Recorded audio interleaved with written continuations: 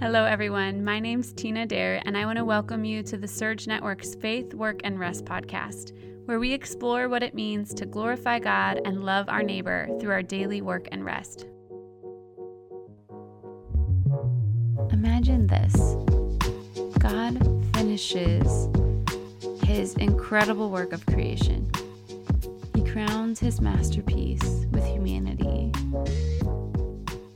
Adam and Eve, his image bearers, set apart to create and cultivate his world. Ready to get to work. But then what comes next? It's day 7. There wasn't a lack of things to do. The world was a blank slate, ready for city planners and gardeners and home builders. But God has finished with the work of creation, and so he rests. He sits back and enjoys all that he has made, together with Adam and Eve. I wonder what they did on that 7th day. Did they walk in wonder at the magnificence of the different plants and animals? Discovering strawberries for the first time? Did they begin to consider the different ways that they could develop this world? Or maybe they just spent time with God, hearing about his heart for his world and for humanity's part in it, sitting beside him as the sun started to sift through the trees and shadows danced along the garden floor. In today's episode, we get to hear from Dr. Saundra Dalton Smith. She draws out this beautiful insight that humanity's very first experience of the world was sharing in the rest of their Creator. Her work as a physician and her own personal journey led her to study rest in a holistic way. As we begin this new year, 2022, what would it look like for us to lead with rest as our main resolutions? To imagine our first calling as image bearers as those who rest in the finished work of Christ. I really hope you enjoy this conversation with Dr. Dalton Smith about 7 different types of rest and how we can seek to be restored in this coming year. I'm here today with Dr. Saundra Dalton Smith. She is a physician and the author of Sacred Rest, among other books, but that's the one that we'll primarily be talking about today. Thank you so much for being on the podcast today. Thank you for having me. So I think all of us, we talk about on this podcast, our vocational journeys and how they sort of shift over time. And we start out broad and sometimes start to hone in on an area that really fits with our own stories, our own passions and interests. Can you share how your journey started to kind of focus in on the work that you do now? Well, I'm a physician by trade, so I've always been interested in health and kind of general well-being of people. And so for myself, this specific topic of rest came just from my own struggle with it. I don't rest well. That's not something I'm very good at. I'm more of a workaholic. I'm the person, okay, if there's something need to be done, just get out of my way and let me do it. Yeah. And so, when you have that type of mentality, you're very kind of goal-oriented and productivity driven, it takes a complete mindset shift to then start focusing on rest. Well, that mindset shift for me came because I burned out. I mean, I remember coming home one day and literally laid out on my foyer floor, like, if this is the life that I've been working towards and striving towards, I don't want it. It doesn't feel good. It doesn't really matter how many accolades or, things I'm checking off my to-do box. This life isn't fun. And I had to start finding a new way of truly just recovering my life from burnout. And so that took me on that journey of what is rest and why am I fighting it so hard? And what can I do to get it if I don't want to quit my job or take an extended sabbatical or vacation? How do I get it in the middle of this life? And what were your first steps in that journey for yourself that then sort of evolved into a vocational emphasis? Yeah, so the very first steps were looking at what did the current literature and research say about rest? And really, there was no literature or research talking about rest. Everything was talking about sleep. Wow. And I can understand that because at the time, really, everybody used the words interchangeably. It's like, I'm going to go take a rest. And they basically meant they were going to bed that night to go to sleep. So it took a while for me to really recognize that getting more sleep wasn't helping me. I had nothing medically wrong with me, so I couldn't blame my thyroid or my adrenals or anything else. And I had to start looking at, okay, so just like as a physician, if someone came to me and said, I hurt, I wouldn't just be able to treat them or help them, because saying I hurt doesn't give me any details about where I should even look for the problem. And I started to look at fatigue the same way. I kept saying, I'm so tired, I'm so fatigued, but I wasn't really identifying anything specific enough to actually be able to solve it or treat it. And that's when I started to think about, where am I fatigued? What exactly am I saying? No different than if a patient told me that would be useless information. And it helped me to kind of narrow my focus more. And the more I started sharing that with my patients and actually helping them narrow it, I started to see that it wasn't just me. I wasn't the only burned out person out there. There were a whole lot of burned out people who were just surviving. They were not living happy lives. They were chronically tired. Every doctor had told them nothing was wrong with them, and they were still tired after getting 8 hours of sleep. So that drove me kind of along a path of some of the things that I do now with the speaking and the consulting and wellness initiative programs that I help corporations with. Wow. And how did your faith or, your engagement with the scriptures shape how you thought about this topic? It was the reason I think that I was actually able to figure anything about it out. Wow. Because when I was, laying on that floor in the foyer, like, what am I doing here? Is this my life that I've built? I felt like it was really the first time that I ever felt kind of God speak to my heart, not audibly, but just kind of to my heart. It was like, this is the first time you've ever asked me anything about this. Like, you never asked me anything about your career, like resting and kind of how I use you to work. And it was very hard, in the very beginning, because I had really gotten to a place where my worth was wrapped up in work. Yeah. So if I was nothing if I was not doing something. If I was active, I felt like I had purpose and I had mission, I had goal. And I felt like that was very biblical. And I do believe that it is to some degree, but I had taken rest and almost made it like a bad word, like a true 4-letter word. Yeah. Where it's like, you don't say that. That's not beneficial. That's not glorifying God to go rest. And that is so the opposite of what scripture says. So when I started this journey, it actually took me back to when rest is first mentioned, just in the creation story. And, when I started looking at that, that's when it really dawned on me, this is not something that was like an afterthought to God. I mean, from the very beginning of creation, before we even get out of the first chapter of Genesis, there's already this discussion about rest. And what really impressed me was that the work actually didn't get started till chapter 2. It doesn't talk about man actually doing work until after the time of rest. Because I'd spent my entire life thinking, I should work to earn a place of rest, where scripturally, man was created on the 6th day, animals first, then man, and then on the 7th day, God rested. Well, it doesn't talk about man doing work till the entire next chapter after that day of rest. And it finally dawned on me, man's first full day on earth was a day of rest. I'd always thought I had to work to earn my rest, but the scriptural precept is that you actually rest to be prepared for the work that you're sent out to do. And once I kind of got that mindset, it changed everything for me, because I started to see that the work that I had been producing in the past was work out of my exhaustion. It was from my emptiness.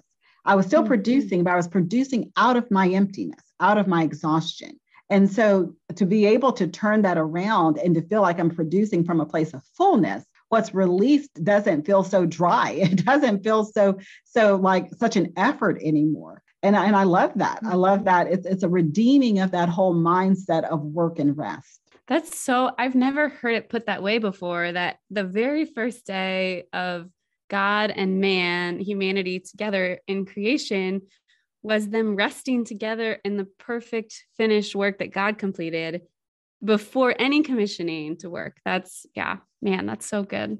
Yeah. I think that's the thing. I think, is the beautiful part of kind of how I feel like every vocational journey that is, God driven, that is your God given destiny and purpose. On the 6th day, God spoke into man, commissioned, I guess, so to speak, fruitful, multiply, told them what they were there to do.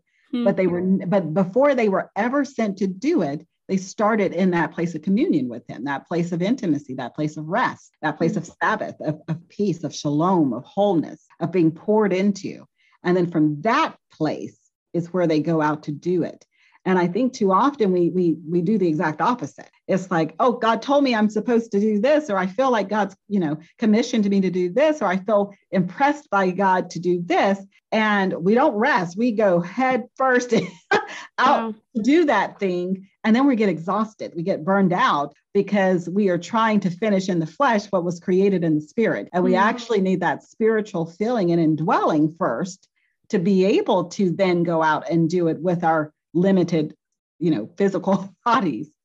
Oh, that's such a good distinction. And I've heard what you mentioned of there is these Christian underpinnings of I work for God, I work for God, I work for God. And it's like this imbalance, like you said, rest as a 4-letter word. But we see in scripture in this formational aspect of Israel's, the heritage of the people that the people of God flow from, there was this repetition of just as your God rested on the 7th day, you shall rest. Like it was fundamental to their identity as a people. And just being able to recover that, I think is so important. And your work does that so well. What I love about your work, and it's really laid out in your book, Sacred Rest, is that you don't just say like, all right, go rest now, but you give these different arenas, these different avenues for rest, and sort of help people delineate between the type of rest that they need. So you have a little quiz. Is it rest.com? Restquiz.com. Restquiz.com. Okay. So, I'm in a season, young kids, for many reasons, rest is somewhat elusive to me. So I was so curious to take this quiz and see, okay, because I finish a day often and I'm like, what do I need? I know I need rest, but do I need to just go to sleep right now? Or, do I need time in relationship, or what do I need? So I have my results here, and I would love to just go through the categories, starting with my highest need, and you can kind of talk through with me these different forms of rest. So, sure. The first category, my highest need on my score, was mental rest. So, explain what is unique about mental rest. Mental rest is being able to really quiet your mind and not have your thoughts kind of scattered or going in different directions all at the same time, being able to focus and concentrate. Oftentimes what I find, particularly if someone has the term I use, a bit of an overthinker, like they're always processing information and the wheels are always moving in there. That type of person tends to have an issue with mental rest because they are a processor. And honestly, being a processor is a gift. I mean, it's very interesting that our gifts can also be our areas of liability, because it's places where we expend energy and sometimes we don't even contemplate that we're expending energy. Yeah. And so when that's the case, it's just to be aware that you function like that you are an over processor. And so if you're laying down at night, let's say you're about to go to sleep and your head won't shut up, you're thinking about to-do lists and what you want to do the next day. The strange thing about the brain is when you ruminate over information, you're actually telling it to not turn off. It's the same thing we do when you were in school and you were trying to do a spelling bee, you'd ruminate over the spelling of that word or over that history test to try to retain the information. Well, when you do that with your to-do list, your brain says, nope, she wants to retain it. So we're not going to sleep well. We're just going to hold on to whatever that thought is. So simple things like just writing it down, doing what we call a brain dump and jotting it on a piece of paper actually gives the brain permission to release it, because now it doesn't feel like it's its job to hold on to that little bit of information. And, that's the thing about most of these types of rest is finding simple solutions you can do in the middle of a normal day. Not having to come up with some kind of big deal thing that you have to go take a sabbatical or find 50 minutes to debrief. It's just something quick that kind of releases whatever that process is that's leading to the deficit. I've heard you talk about like a physical exertion can actually bring mental rest. Is that right? Like going for a run. Because going for a run can be very beneficial for mental rest. If your job isn't physically active, if you're physically depleted, that's going to be kind of a double negative. But if you're someone who spends most of the day sitting, so your physical body doesn't really have to do a whole lot during the day, it's not exhausted. So a little bit of exertion is healthy for it because it's been sedentary all day. However, doing that run for someone who has a mental rest deficit, being able to focus is their issue.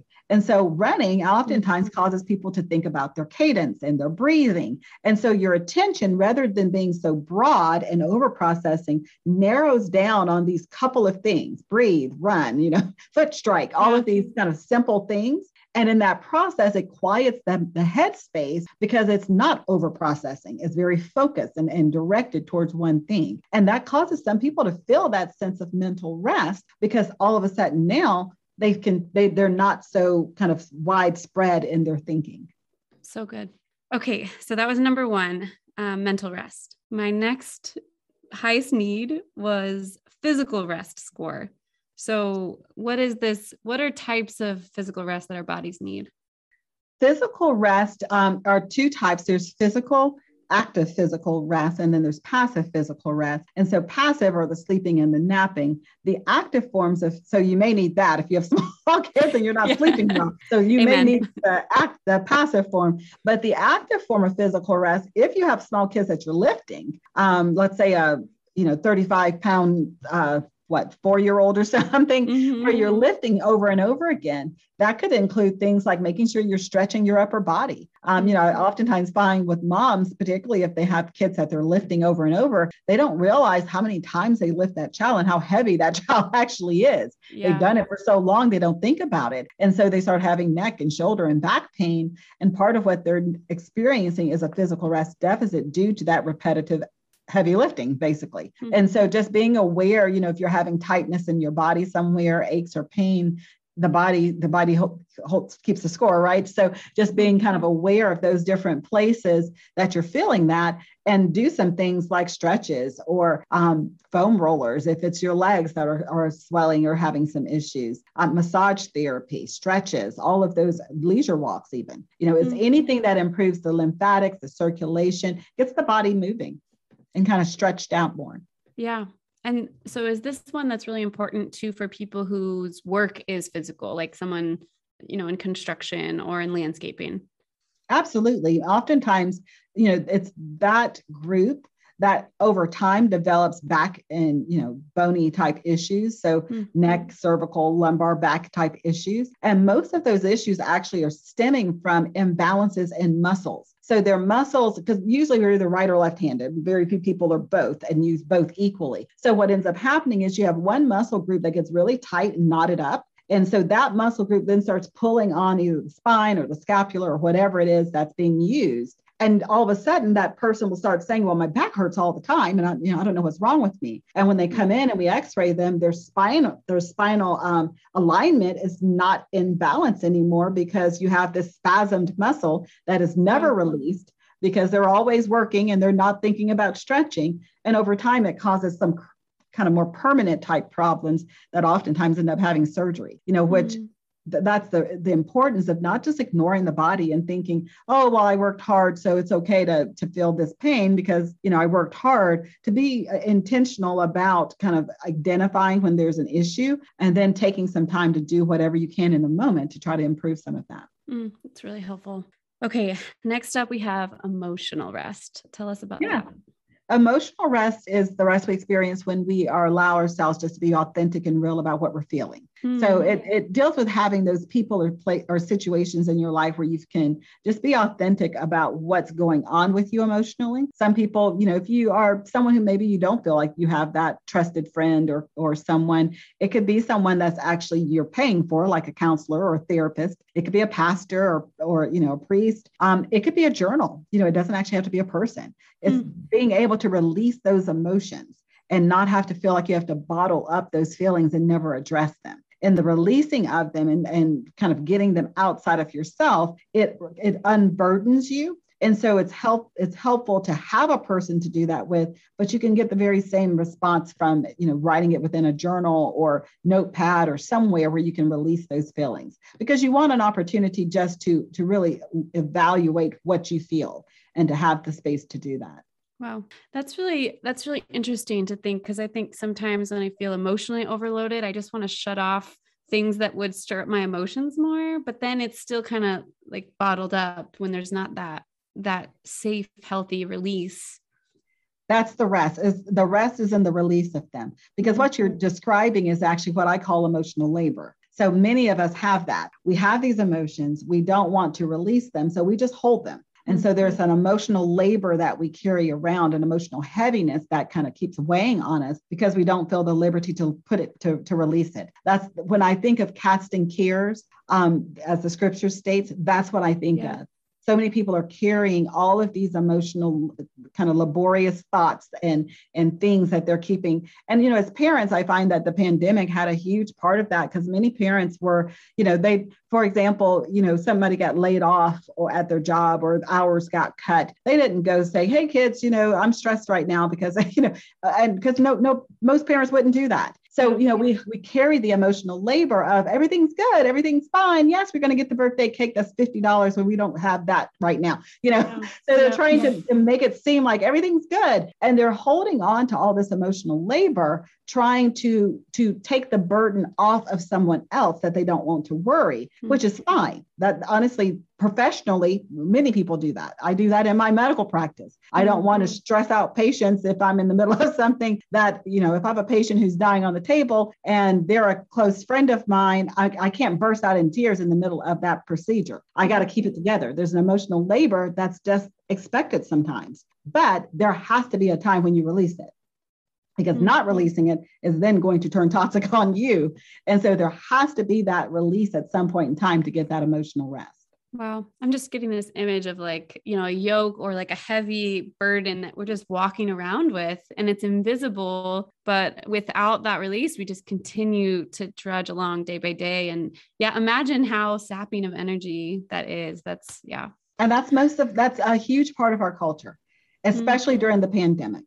Because nobody wanted to talk about how scary it really was, you know, during that season, whenever March, April, May, that period of time, honestly, all the way through June, through the riots and all that stuff, there was so much emotional labor that you could tangibly feel the heaviness in our country. Yeah. And you see it come out sideways and so much division because there was that fear of just saying like, we're all scared and we all don't know what's coming. Yeah.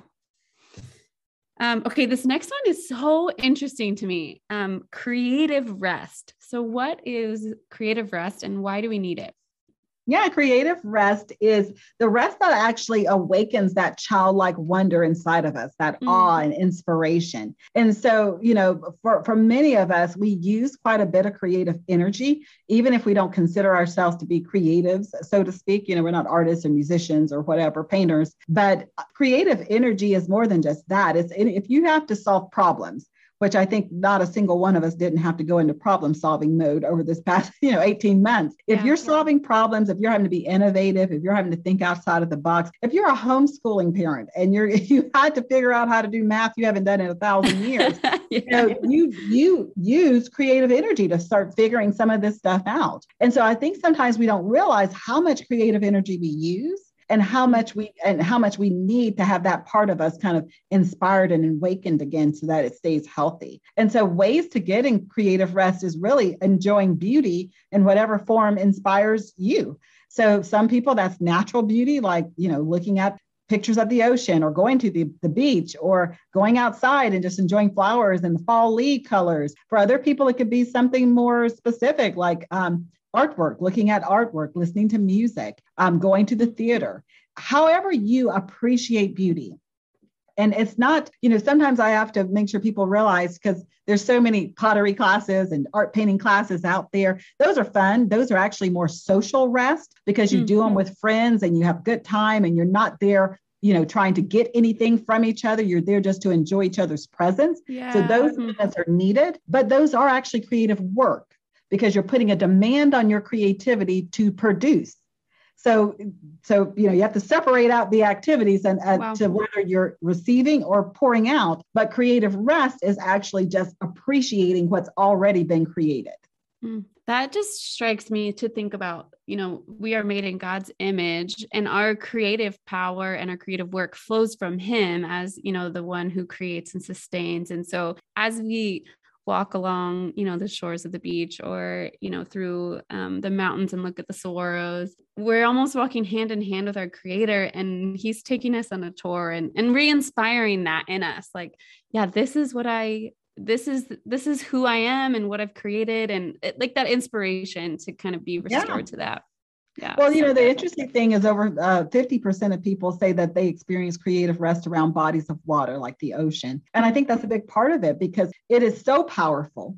It is so rhythmic and predictable, yet being unpredictable. It only goes so far. It doesn't go cover all the earth again. It only goes so far, but you don't know how far it's going to go. You don't know how fast the wave's coming. You don't know what the undertow's like. So there's a predictable unpredictability. And so there's an awe associated with it. And I think it's important to keep that part of yourself, that childlike, wow, God, wow. Sometimes I love it when I'm driving home with my youngest son. He's 15, and we'll be driving home, and he's like, Mom, look up, look at the sky. And we'll see this beautiful skyline. We live in an area with a lot of mountains. And so the sky colors will be everything from purple to pink to, and I love that he actually takes a moment to appreciate that, because as long as you can keep that little bit of childlike wonder, it keeps you hopeful. It keeps you joy filled, and it keeps you aware of God in everything. So good. And it is that release of looking out and being like, all right, I'm never going to create this. I'm human. I can let God be God and take that rest. Absolutely. Yeah. Okay. The next is spiritual rest. Spiritual rest has to do with really making sure that you are not always in the rhetoric of religion, but you're actually in the relationship aspect of it. I believe that Bible reading is necessary, studying the word, but sometimes it can become more of a ritual where you do it out of practice. Even devotional time can become very ritualistic, and just making sure that you're keeping that level of intimacy, over that relationship over religion concept. So good. Is there one practice that you would recommend to restore that when someone's feeling like they're stuck in sort of the practice of it? Yes, I consider just practicing being in the presence of God with your mouth closed and your heart open. I think too often we go in prayer with our list of requests, and we're talking to God, but we don't quiet ourselves. And so just to start practicing, just being aware of God around you with your mouth closed, with no requests, just being silent before him. That's great. Being being still and know, I had be still, quiet and know. Yes, be still, quiet and know. Okay, what about our need for sensory rest? Sensory rest is being aware of the sensory inputs around you. So everything from the lights, the sounds, the smells, the things you're feeling, and just be aware that your body and your attitude really responds to that, whether you're consciously aware of it or not. If you're in a place where there's a lot of background noise or a lot of bright lights, you may find that you're irritated at the end of the day and don't know why. If you're working at home and you have your kids running around and, they may be not doing anything wrong. They're kids, they're giggling, laughing, having a good time, but all of that background input is affecting you. And so if you notice, I'm just not a nice person after 4:00, I want to snap everybody's head off. Chances are this level of sensory overload you're experiencing, even if you're not aware of it. Okay, bringing us home with the last one. It is social rest. And yes, and we talked about that a little bit, is being around those people that fill you up. Those are the people that we are around, are people who negatively pull from our social energy. Doesn't mean that they're negative, just means that the nature of a relationship is that they need things from us. And so you want to make sure that you are around people who are pouring back into you, that don't necessarily need anything from you. And some relationships can be both, like your spouse. They're going to need things from you, so they're going to negatively pull at times. But you should also have times where you are just enjoying each other's presence and being in each other's company, and having that time be specifically for enjoying each other. And having that balance of both in our relationships, being cognizant of that. Yeah, it's really good. Absolutely. Okay, so we'll put it in the show notes, but for those, this podcast will get released near the beginning of the new year. And I think many of us make goals for things we want to do, things related to productivity, but I would love to see people make really intentional goals for their rest. So that's restquiz.com is where you'll kind of be able to take the quiz and learn and see some of the different areas that you in particular are in need of rest in this coming year. And then can you just, before we finish up, can you tell us about, you have a couple other books that you've written and another podcast, we'll have to get into those, but can you just share those and then share other ways we can kind of learn more of your work?